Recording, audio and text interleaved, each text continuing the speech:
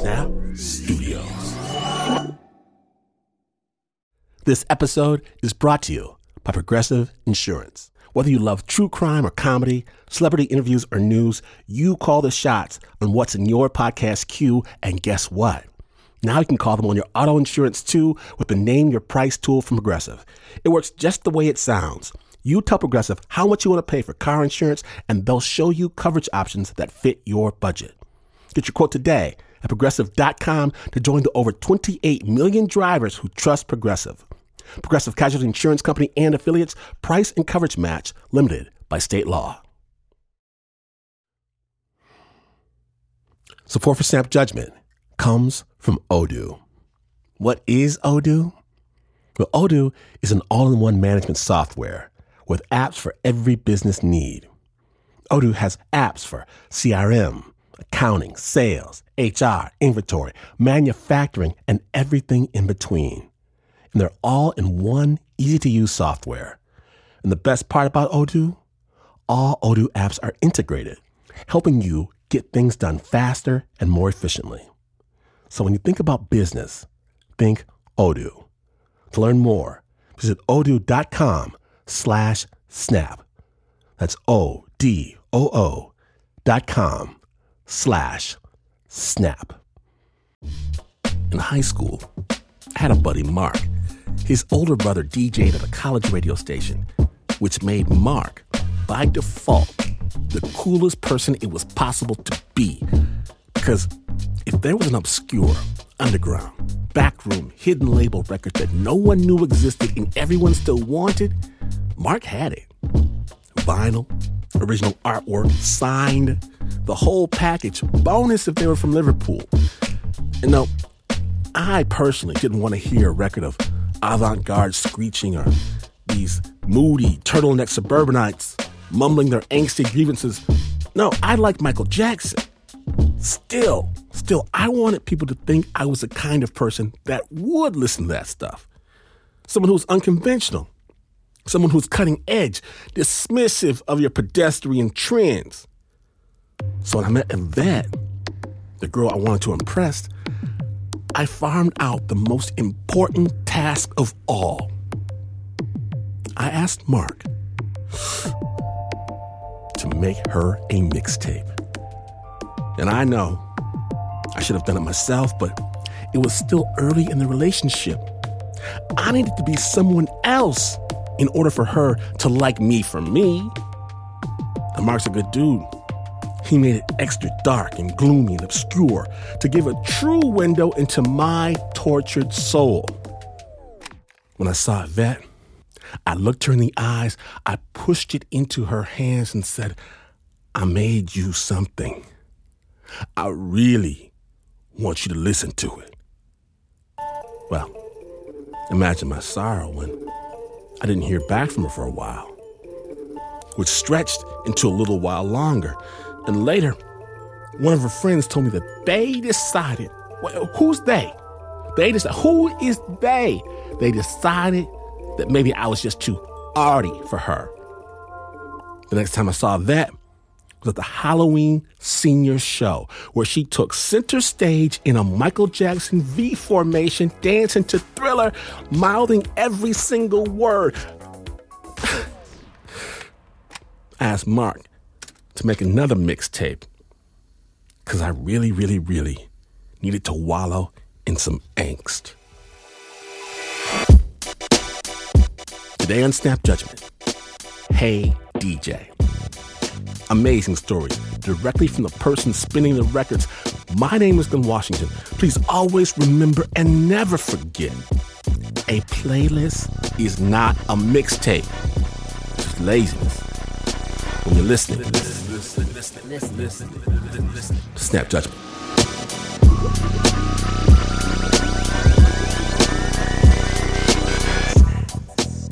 Now, you know that moment when you don't know where else to turn, so you turn on the radio?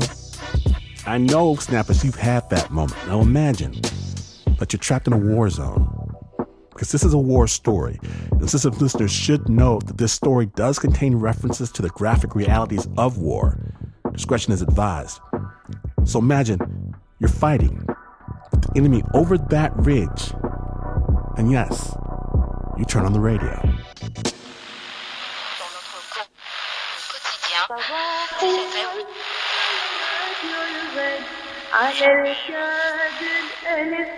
The radio station was not a very logical idea.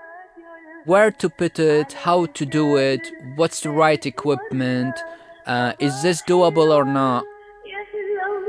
Muhammad had never set up a radio station in his life. He's a computer programmer with a master's degree from the University of Colorado. But this is his radio station. His idea was to set up a station that could broadcast into ISIS-controlled Mosul. There were a lot of problems with that idea. How to reach the city from probably 60 kilometers away, and how to broadcast to a city that you cannot physically reach. 9 months earlier, when he and the rest of the city heard that ISIS was on its way, Muhammad had packed his bags in the middle of the night, got in the car, and fled. Islamist militants have reportedly taken Mosul, Iraq's second largest city. 500,000 people have fled. In Mosul, the smouldering aftermath of a battle that didn't take long. The picture they paint is of a city under siege. I remember it was about 2 a.m. We didn't have a time to bring a lot of stuff with us. Most of the streets were blocked. There have been thousands of people who've been trying to escape as well. It's unforgettable memory. And one of the most horrifying and disturbing things about the fall of his city was the way that it happened. Muhammad says ISIS, or as they call them in Iraq, Daesh, pretty much won the whole battle with a media campaign based on fear. They were not fighting. They lost the city without fighting. It's not logical. You cannot see 60,000 Iraqi soldiers, armed soldiers, leaving the city without fighting, because media, it amplifies the fear, and people were scared from Daesh before even seeing them. Understanding how Daesh use media, they use fear to control people in Mosul, and they were very confident that this fear will allow a small group of people of controlling millions, and they were so successful. From then on, Mosul was held by Daesh. Families hid inside their homes. People like Muhammad, who left, lived in a kind of limbo. Even though I'm not physically there, emotionally, I feel I was in Mosul. We were unable to do anything. We were hopeless. We came up with so many ideas, like to talk to people without put them in danger. So the idea of the radio station came. It's a way of communicating with my people, like prisoners under Daesh. But again, the idea for a radio station was tricky. He and his friends built a studio in the relative safety of Kurdistan, but he had to set up a transmitter close enough to Mosul to broadcast to the civilians still inside. Muhammad found an engineer, willing to climb a 100-foot radio tower 2 kilometers from the Daesh front lines. He made a plan to drive him there himself.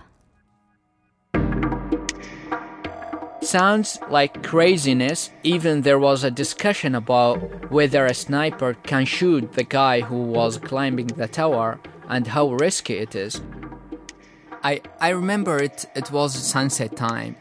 I was so stressed. I tried to go over the hardware pieces and try to count it again and again to make sure we are not forgetting anything. I was not able to sleep easily that night. Early morning the second day, we had to travel a long way to the front lines, very close to Daesh. It took us more than 12 hours to set up the antennas. Muhammad sat in his truck at the base of the tower, solving a Rubik's Cube over and over again for 12 hours. And I was doing it, I think I did it probably 200 times in that day. So I remember it was midnight. He recorded a message on his cell phone, sent it up the tower, then called his friends in Mosul, asked them to tune in to the new station. Like, hello, Dear people in Mosul, here is Al-Ghad radio station. Al-Ghad radio translates to tomorrow's radio. 95.5 FM. Yay, it's the time. It's now we are reaching Mosul. Reaching a city which was completely isolated. We were the first radio station broadcasting to Mosul after the fall of Mosul. We are taking a risk with a very brutal enemy. Daesh had banned music from the city. They also banned mobile phones and email and TV satellites, all in an attempt to isolate the civilians, the families still living there. Mohammed's station had a signal, but now he needed listeners. He and his team sat behind their microphones and sent out the call to the unknown thousands of listeners held prisoner in their own homes. We are here, we are listening. Call in to tell us what's going on your street, in your home, in your mind. Because if I don't know who is in charge of this station, I will think 1,000 times before calling the station. The people who are in charge might be supporting Daesh, or they might leak our phone numbers to Daesh. And then, finally, after 3 hours, the phone rang. And he was probably a hero for the station. We're very happy to receive the first call. The caller was a blind man inside Mosul. We were so excited that people listening to the station, and some of them decided to be brave enough and called the station.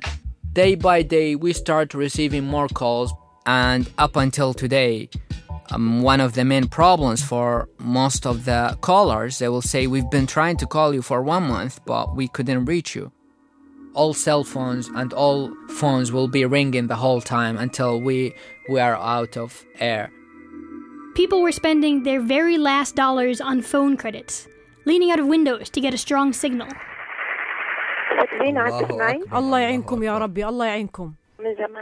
We received some requests through messages from people who their house was struck and they were underground. They request a help, and we managed to communicate with the civil defense and they got them out.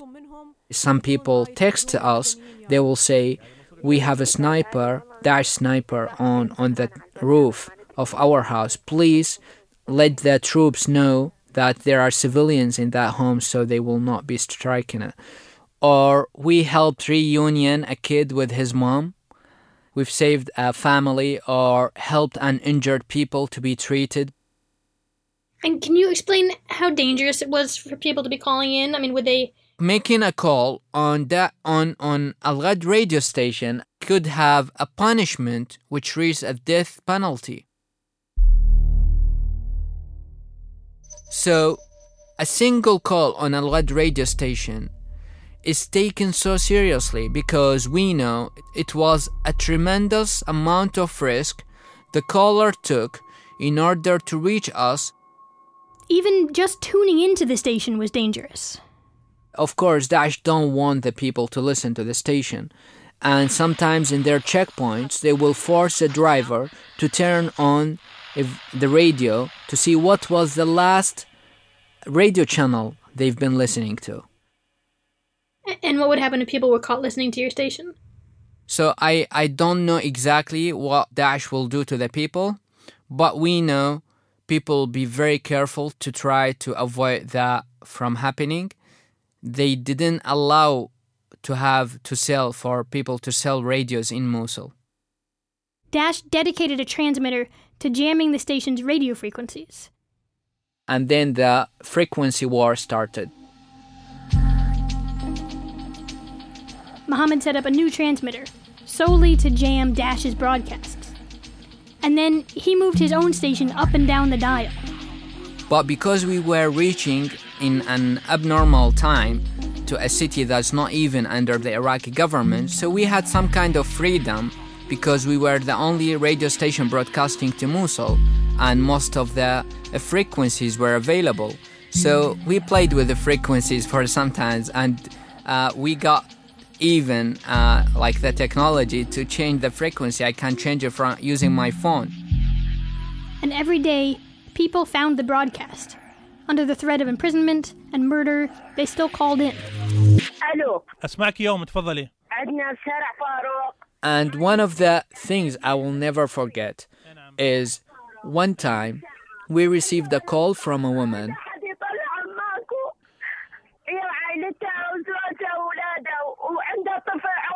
who was crying, and it was a very sad call.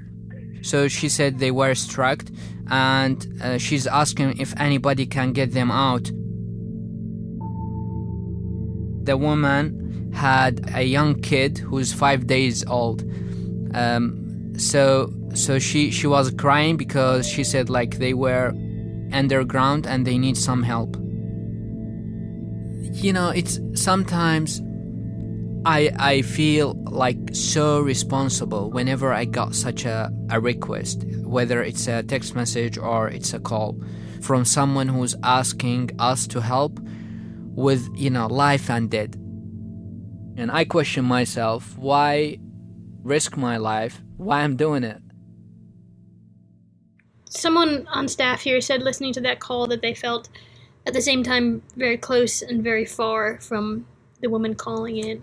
Yeah, that's a nice expression. Very, very close and very far. One time, we received a call from a woman. It was in Ramadan. And she said, we have nothing as a family. We have nothing. I have nothing to feed my children. So the presenter asked a single question after the call was ended. Asked what the Khalifa, like Abu Bakr al-Baghdadi, is eating right now. Abu Bakr al-Baghdadi is the leader of Daesh.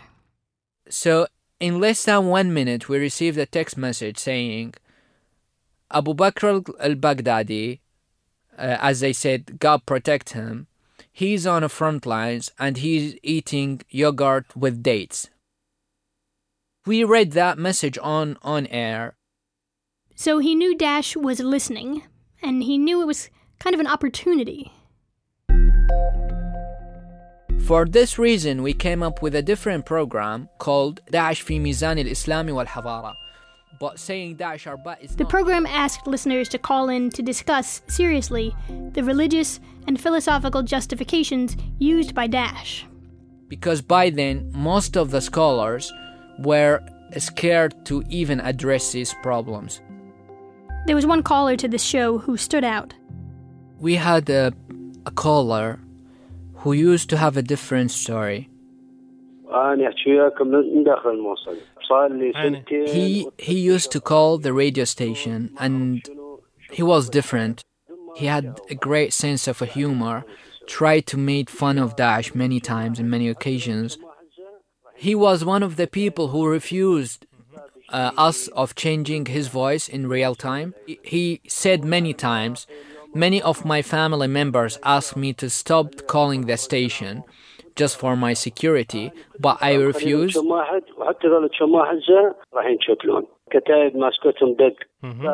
This is him, Seymour. If you listen closely, you can hear him say the words telephone and radio. Seymour had not left his house since Mosul fell to Daesh. So imagine a person who didn't left his house for 2 years because he was afraid from Daesh.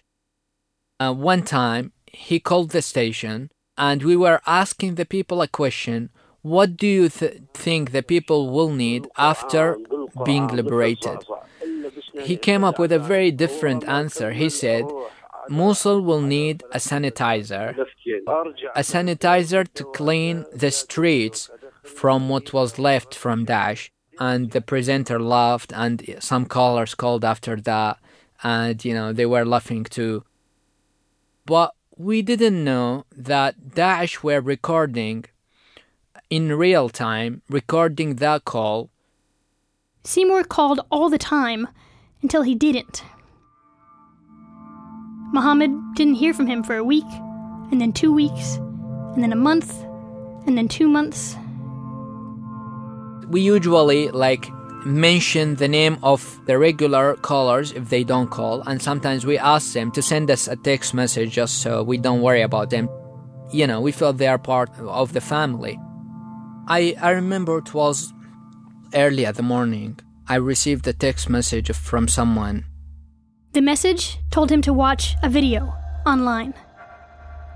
The kind of video he normally refused to watch. The kind of video that Daesh makes to wage its fear campaign. An execution video. I usually don't watch Daesh videos because it's inhuman. But he asked me to watch it and he said that's very important. So I opened the video. By the time I saw him, I felt it's Seymour. Without even seeing, like, I don't know him in person, haven't seen him before. But just seeing... In the video, Seymour is seen wearing an orange jumpsuit. And then to make it very clear why he's being executed, the logo of Algad Radio appears on the screen. And then the recordings of his calls to the station are played in the video with subtitles. They put the calls he was calling the station, they put in that video. They called it calling the Disbeliever FM. This is how they described us. And then he was killed in a very brutal way where they forced him. He was sank into a tank filled with Dettol, like sanitizer. They kill him by dropping his body into a tank of chemical sanitizer. So they killed him in the same way that he was made in fun of Daesh, to show what will happen to the other callers if they call the station. Well, what was the reaction in the station when you guys saw that video? Like, we had all the staff came and they said, what shall we do? And some of the staff got very emotional about it. But in these moments, you try to use your judgment and you try to decrease the impact of what Daesh wants to happen. Because we knew Daesh were trying to use us to amplify the kill of Seymour and to make sure people are more scared from communicating with the outside. So that was a very hard decision I took. But I felt I did the right thing.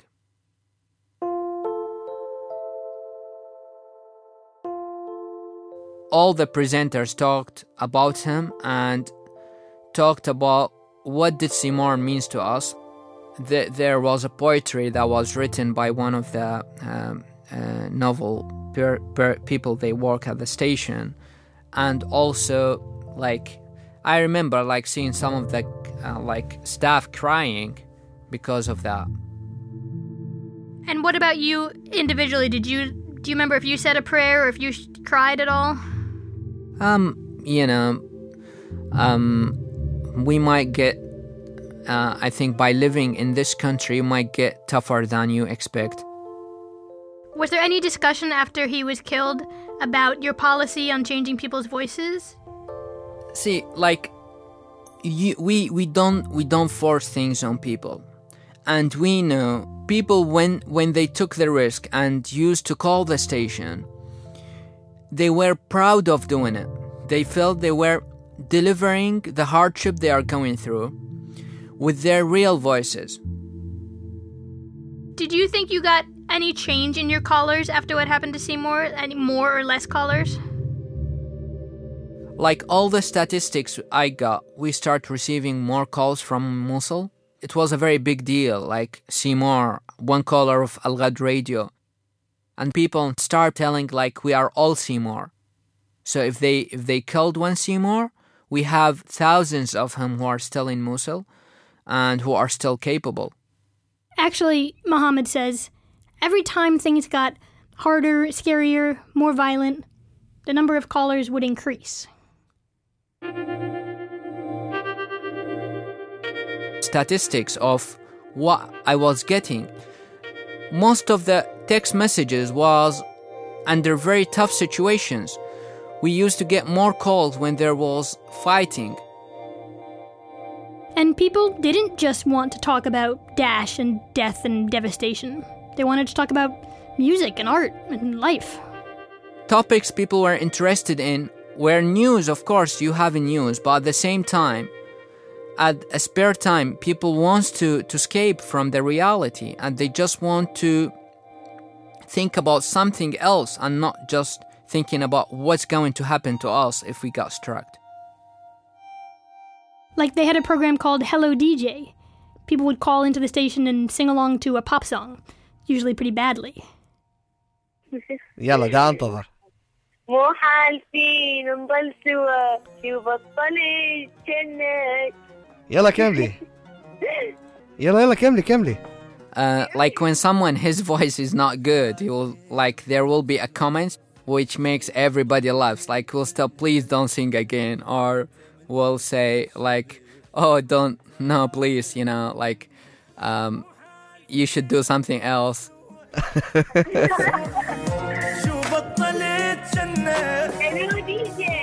It was actually criticized a lot for being frivolous in a dire time and place. Some of the people criticize that we've been doing some entertainment in a time where it's so tense, and they think people are going into a very tough situation where if you were singing or laughing, this is out of tune. Like, that was not suitable for that time. You need to be more serious. مرحبا. ألو ديجي. أشونكي. الموصلي اشتاقت والدنيا. It's a valid question. These entertainment programs were a pain relief to the community when it was passing through the toughest moment in their lives. We had some callers who used to call the station, and you can listen clearly to the explosions and probably the firing happening in the background, and with this guy singing a song or doing a karaoke.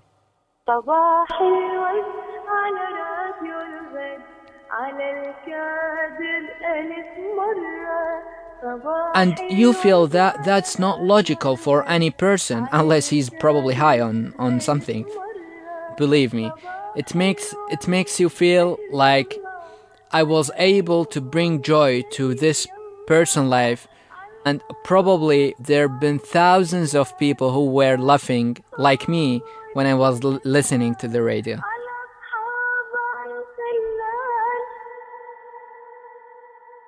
Once the karaoke presenter even asked a caller, "Why do you risk your life to call in to our silly karaoke show?" The presenter, when he asked him, he said, it's not a call. It's a way of proving that we existed.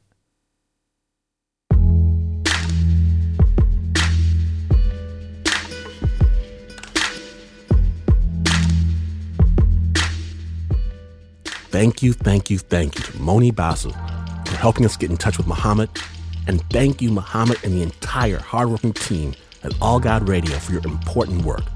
The sound design for that story was by Leon Morimoto.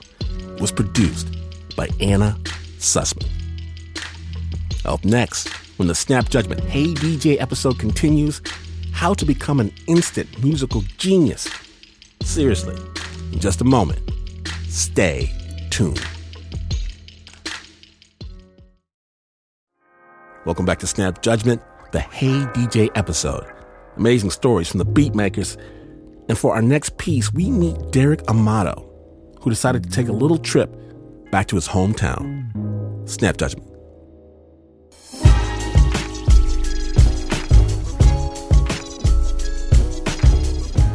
In 2006, I went to visit my mother in the Midwest right before my 40th birthday, and I got together with a couple high school friends for a barbecue, and we were at the swimming pool in the apartment complex. You know, one thing led to another. It became doing backflips off the side of the swimming pool into the water, and I went running along the side of the pool, and I dove in towards the shallow end. Well, matter of fact, the very shallow end. And I remember striking the bottom with the upper left part of my head. It was just this enormous bang. It was as if someone just stuck two, sticks of dynamite in my ears, and my head exploded. I remember coming out of the water and reaching immediately for my ears because I thought my ears were bleeding. I couldn't hear anything, so I absolutely had no understanding of what was going on. And I guess I made it towards the edge of the pool, and when I got to the edge of the pool, I collapsed, and they pulled me out onto the to the concrete, and I went unconscious. I don't remember anything after hitting my head, but they took me to the emergency room, and I was diagnosed with a major concussion with no bleeding. They sent me home to my mom's house, and I slept for about 4 days.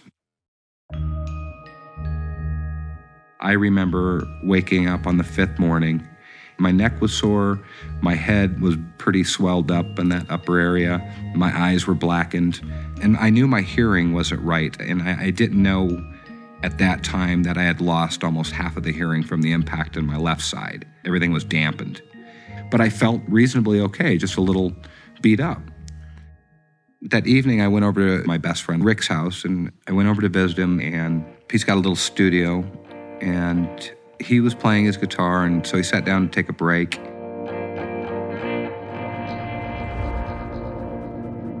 And I had this incredibly strange, bizarre feeling that I simply needed to go sit down at that little keyboard he had up there.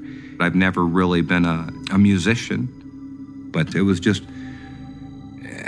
it felt right. So I went over and sat down at it, and my fingers began to play as if I had played pretty much all my life. And this is the very first piece that I ever played.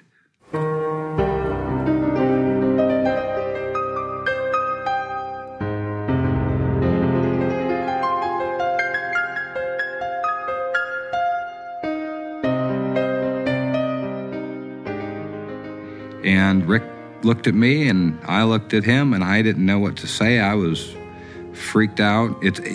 What are you supposed to think when you all of a sudden sit down at a piano and you've never touched one, and your hands are moving at a rapid pace and doing things that you've never even tried? We didn't know what to think. It was like eerie, intense, and at the same time, beautiful.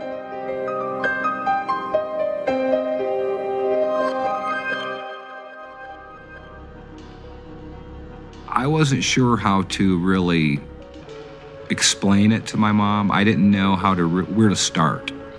So I asked her while we were having a cup of coffee if she would go with me to the music store, that I would like to show her something. And we jumped in the car and headed over to the music store. We walked in and went over to one of the pianos with my mom. I sat down and I started playing, and she started crying.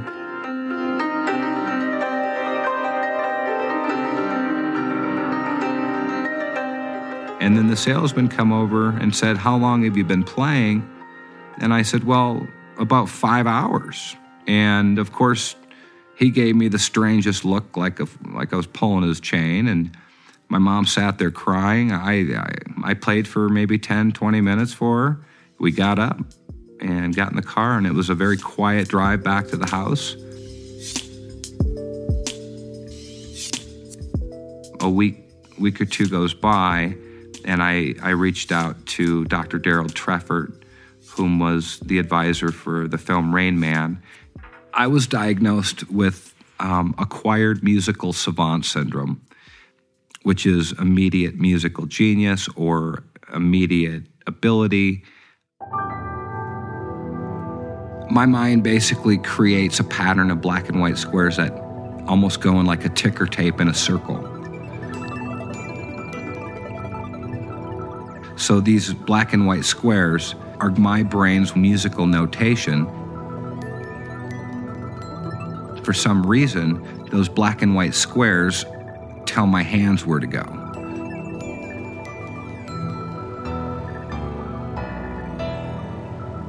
I don't capture all of them. There's absolutely no way to.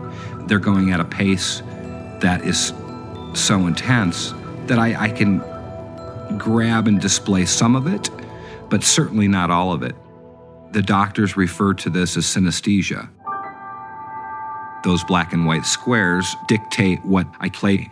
I have no control of what comes next. I have no idea what those notes are going to be. So sometimes it's pop, and sometimes it's rock, and sometimes it's Beethoven-ish.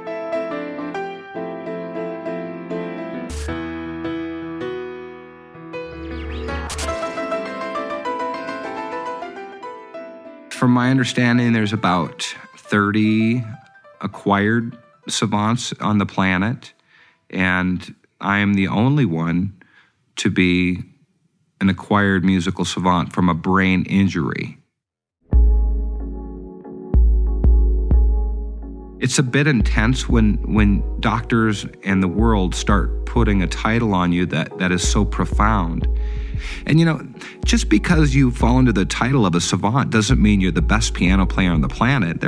My skills are above average maybe, but I've never known how to read music. I still don't get it. It just makes absolutely no sense. I can't even get a grasp where a C or a D or an E should be on the piano. I can hear the tone. I can't show you where it is.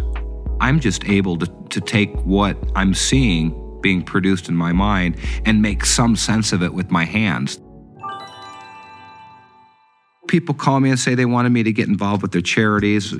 I go in and I do like a 40 or a 70-minute storyteller set. I play a little, I talk, but the work I get is sporadic, and when I get invited to perform or speak or what have you.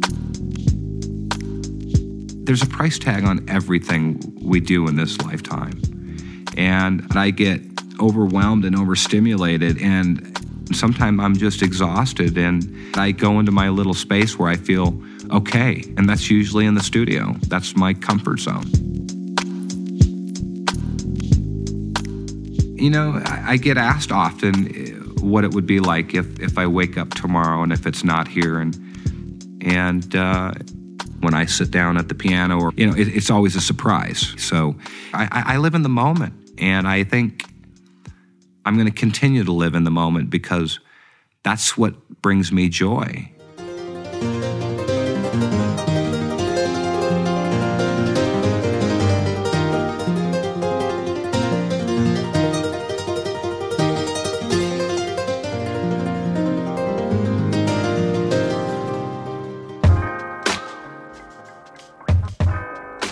Yes, that happened.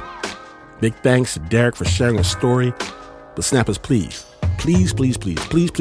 do not try to reproduce this effect at home. You cannot. Some of the music for that story, including the song you just heard, was played by Derek Amato himself. If you want to hear more of Derek's music, we'll have links on our website, snapjudgment.org. Spectacular sound design for that story was by Snap Judgment's Pat Mesiti-Miller. It was produced by Pat and Anna Sussman.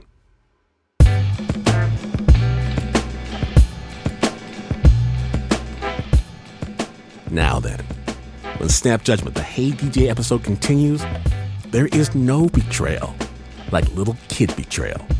In just a moment, the Snap Judgment Hey DJ episode. Stay tuned.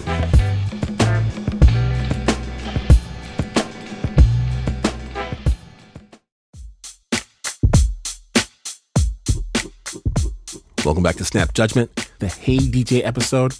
My name is Lim Washington.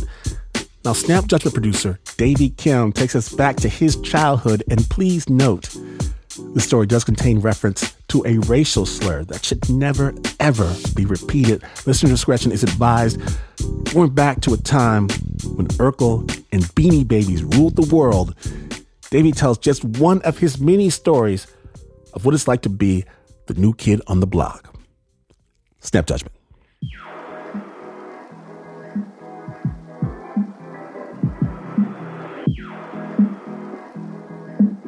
It's the 90s, and I'm a preteen. I'm walking my bike down the flight of stairs outside my home. I'm just minding my own business. I just want to ride my bike. I touch down on the last step. Chink! Chinkity chink! I stop, turn around, and take my bike upstairs to a place I hate to call home. My parents moved into this banged-up housing project right after they got married in Seoul, South Korea. Just down the street is a world-famous hospital called the City of Hope. But beyond its fences is my neighborhood, the Duwats.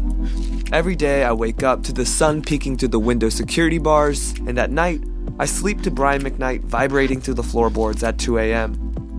Los Angeles was supposed to be just a honeymoon destination, but my parents fell in love with Walmart and guacamole. They were sort of young and restless and wanted to give the American dream a shot. And good for them.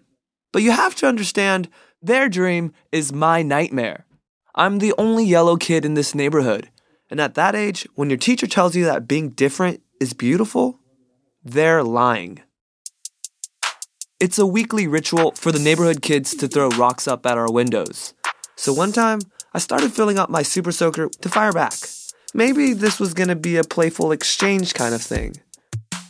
But then, a rock the size of a giant jawbreaker slipped through the window security bars and... perhaps not.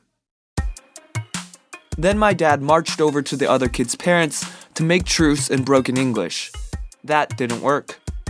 And I don't know how many times I have corrected everyone that I'm Korean, not Chinese or Japanese, Korean. But to be honest, it isn't always hell.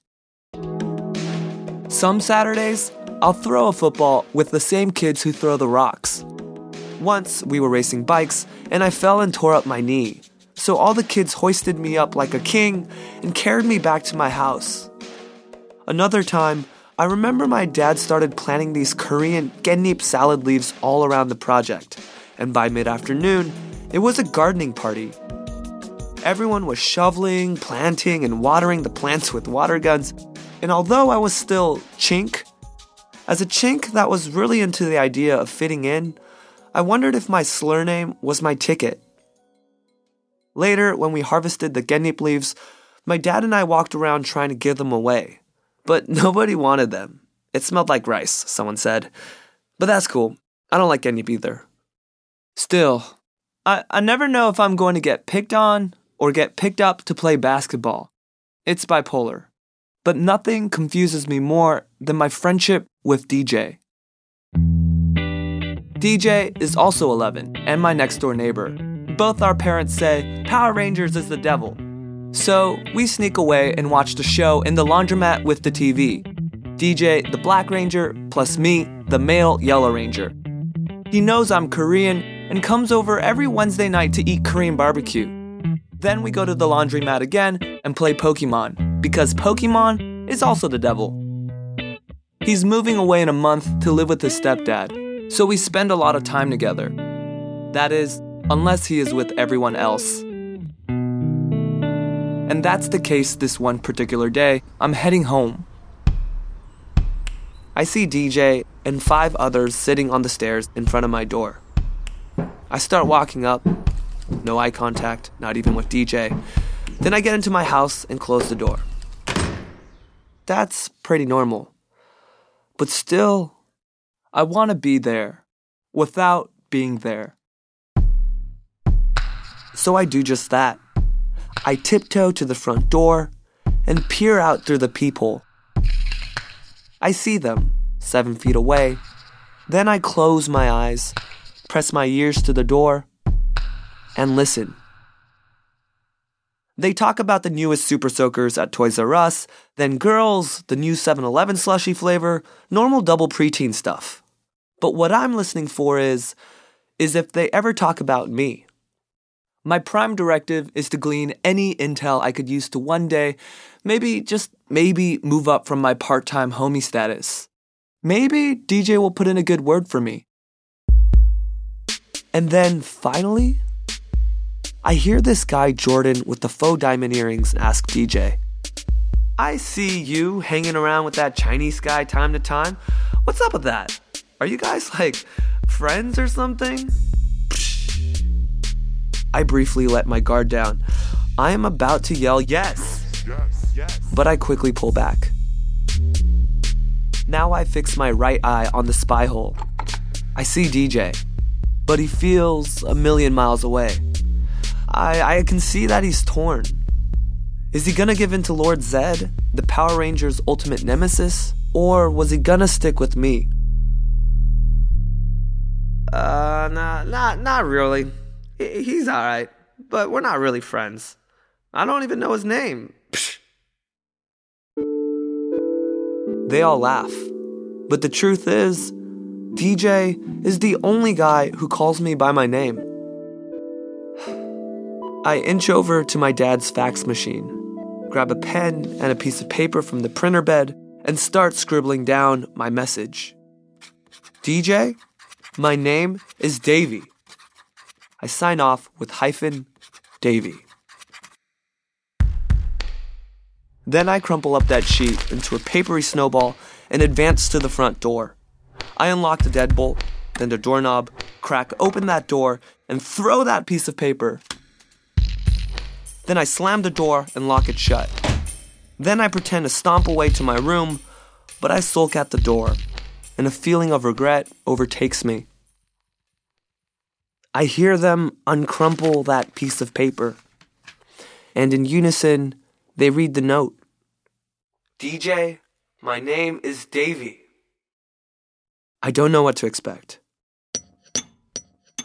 And then they start laughing. DJ?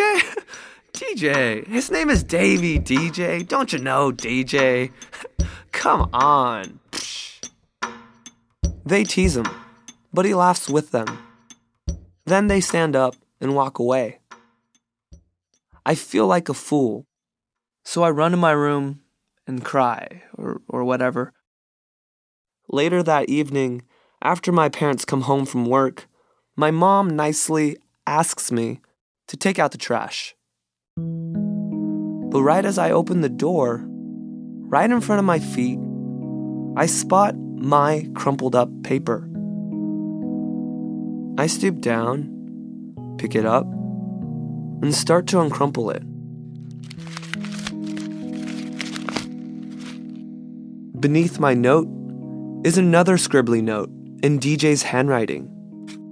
Hey Davey, I'm sorry about earlier. There are some lines after that, but I skipped them because all I can see below his note is his sign-off. -TJ.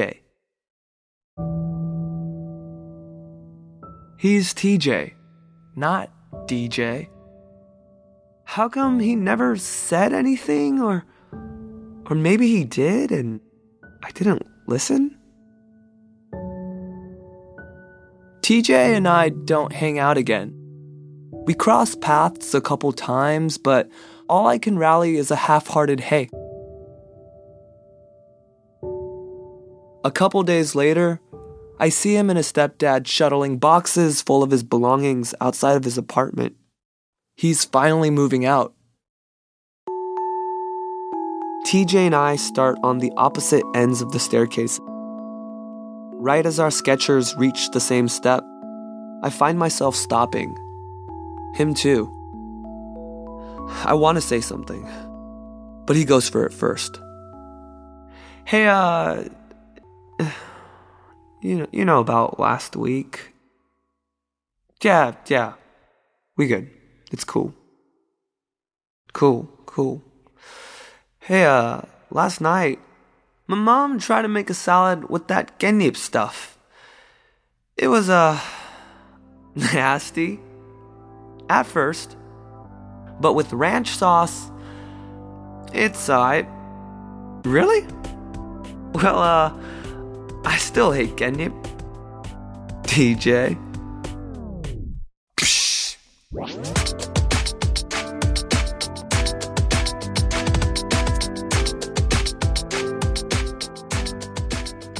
Thank you, Davey Kim, for sharing that story with the Snap. And you too. Thanks, DJ. TJ. If you're listening, Davey is looking for you because that new Power Rangers movie isn't going to watch itself. For more of Davey's tales as a spelling bee with his high school screamo band, head on over to our website, snapjudgment.org, or even try davykim.com. The sound design, production, and stories from the triple threat himself, Davey Kim. Big love.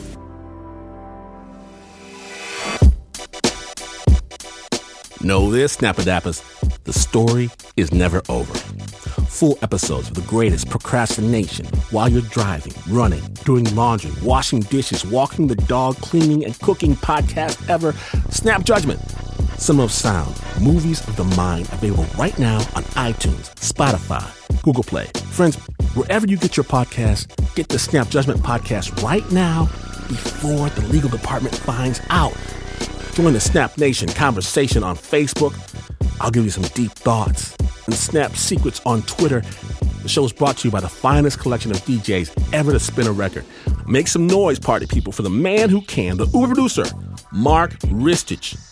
Sir Scratch-A-Lot, Pat Mesiti-Miller, that's him right there. Anna, Turntable Sussman, the No Music Mixmaster Joe Rosenberg, Nancy, Tape Deck Lopez, Renzo, 8-Track Oreo, the real deal, Leon Monteroto, Adiza Egan wears wings, Davey Kim shouted deuces, Liz Mack shakes what her mama gave her, Liza Glowstick Smith, Taylor DeCott has a disco ball, Jasmine Aguilera does not. And you may have heard at the club that this is not the news. No way this is the news. In fact, you could get VIP passes to the big show, only to discover when you get there that everyone has VIP passes. And Snappers, when everyone has VIP passes, no one does. All that, and you would still not be as far away from the news as this is. But this is PRX.